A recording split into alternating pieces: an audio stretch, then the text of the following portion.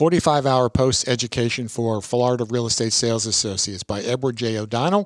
Follow the legislative mandate to increase professionalism of licensees. If you think that a textbook will help you, you have two choices, a physical textbook or an ebook. Just click on the link below to purchase. At the beginning of each section is an introductory paragraph designed to set the tone for the units. In that section, a second paragraph given the reason for focus of the subject area described.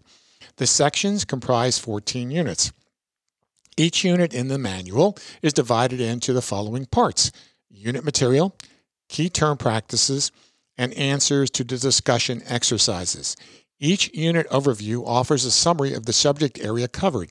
Each unit in the textbook lists learning objectives.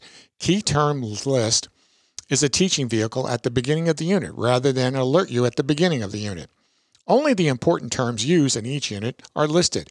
Many key terms from FREC Course 1 for Sales Associate are used in the unit, but are not identified as such in the textbook. This post-licensing course is a follow-up course building on your knowledge learned and experience gained rather than repeating Course 1 material. Each unit in this manual contains a fill-in-the-blank quiz using some key terms shown in the unit. Near the end of each unit in the textbook is a short synopsis of the major points. Practice exam multiple choice questions follow each unit and are similar to those found in the practice final exam and on the end of course exam. The answers to the quizzes are at the end of each unit in this manual and in the answer key in the back of the manual. If you think that a textbook would help you, you again have two choices. You can purchase a physical textbook, or you can purchase the ebook. Just click on your choice to purchase. A glossary of key terms is included to help students increase their real estate vocabulary. Section 1, laying the foundation for a successful career. Unit 1 talks about legal issues and risk management. Unit 2, Fair Housing and the American with Disabilities Act. Unit 3, Business Planning and Time Management. Section 2, Obtaining Listings that Sell. Unit 4, Prospecting for Listings. Unit 5, Pricing the Property to Sell. Unit 6, Making the Listing Presentation. Unit 7, Listing Contracts. Section 3, Selling Real Property. Unit 8, Working with Buyers. Unit 9, Sales and Option Contracts. Unit 10, Writing and Presenting the Offer. Section 4, Financing and Closing Real Estate Transactions. Unit 11, Exploring Mortgage Alternatives. Unit 12, Acquiring Financing for Property. And Unit 13, Closing the Transaction. Section 5, Analyzing and Managing Investment Properties. Unit 14, Analyzing and Managing Investment Properties, and your practice exam answer and rationale. Final word, many students have a negative view of the post-licensing only because the attendance is mandatory. This is an excellent opportunity for you to gain from the educational experience.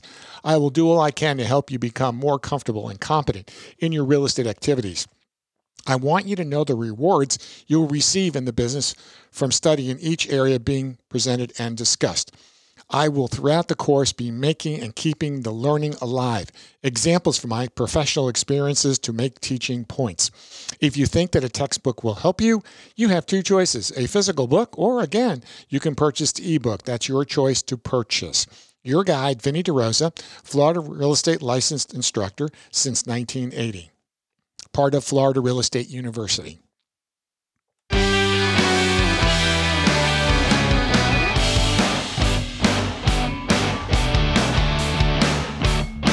The 45-Hour Post-Licensing Education for Real Estate Sales and Associates by Edward J. O'Donnell, Dearborn Real Estate Education. Excuse me. Unit 12, Acquiring Financing for the Property. Well, loan originators, and mortgage brokers. Mortgage brokers are licensed by the Nationwide Mortgage Licensing System and Registry called NMLS. Licensees must be renewed annually, so they have to license. They have to do it every year. They do a criminal background check and a credit report are required for each renewal. Maximum fine for violating any rules of laws from mortgage brokers, $25,000. And for someone who does unlicensed activities and makes believe he's a mortgage broker and originator, $1,000 a day up to a maximum of $25,000. So just go get a license. Don't cheat and lie.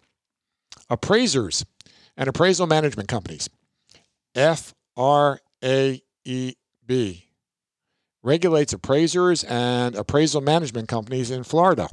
Appraisers pledge to comply with USPAP. Remember all this stuff? FREAB, Florida Real Estate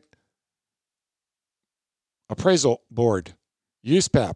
I don't know what that means. Management companies violate the law by instructing an appraiser to violate USPAP. Those are the guidelines for loans. Setting the fee based on a certain value. Getting a preliminary value from the appraiser. Giving the appraiser a desired value. Paying for a second appraisal without cause. So these are things that could get you in trouble if you're a management company. You don't do these things. Equal credit opportunity. Lenders may not discriminate based on race, color, national origin, religion, sex, age, or marital status. The fact that the applicant's income comes from any personal public assistance programs, and the fact that the applicant has exercised any right under any federal consumer credit protection. So they cannot deny you based on those criteria. 4 basic loan procedure policy. Sorry about that. 4 basic loan processing procedures.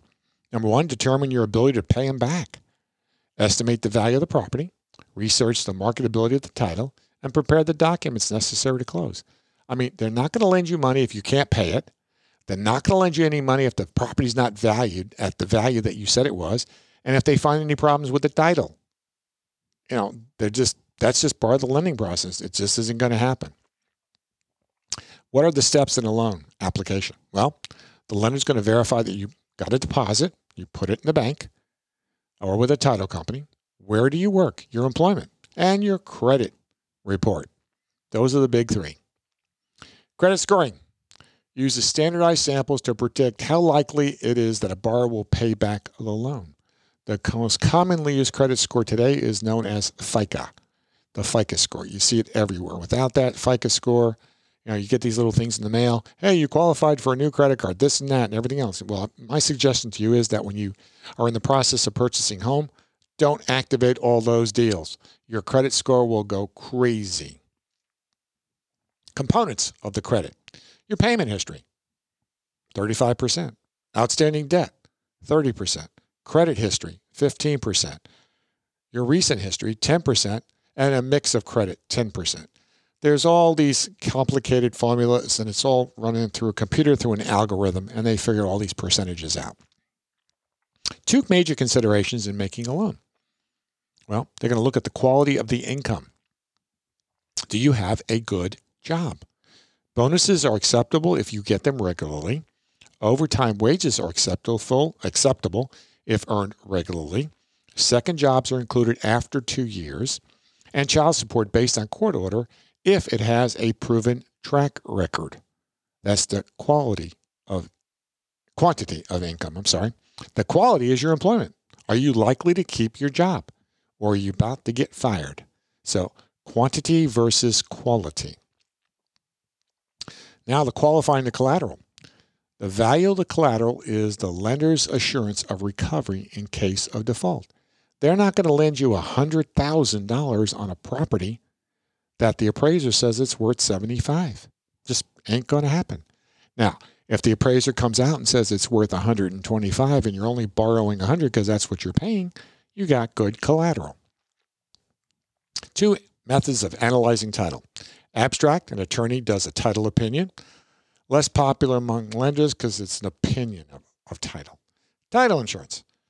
Well, lenders require expanded coverage with an alt policy. And it's another abbreviation, but just know that title insurance companies will lend you money. Title insurance companies will insure title with the alt policy. And you pay for it. You're paying for it. They don't do it for free. Survey. Most lenders require an alt survey showing improvements, easements, right-of-way, and other encumbrances. Encroachments become a title defect. What is a title defect? Well, it can be a lien, zoning violation, an encroachment. The loan process stops until the defect is clear. We talked about it earlier.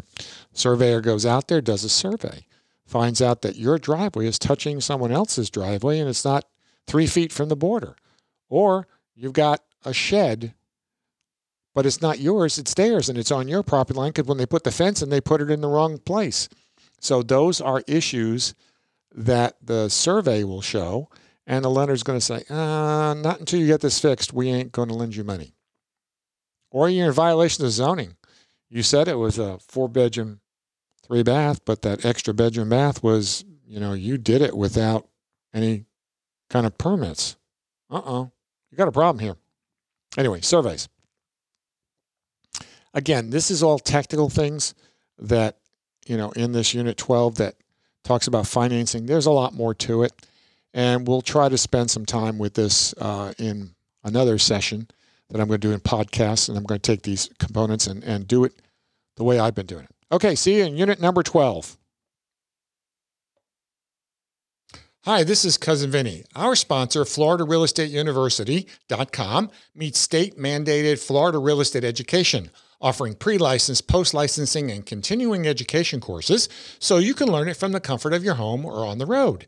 Visit our sponsor, FloridaRealEstateUniversity.com.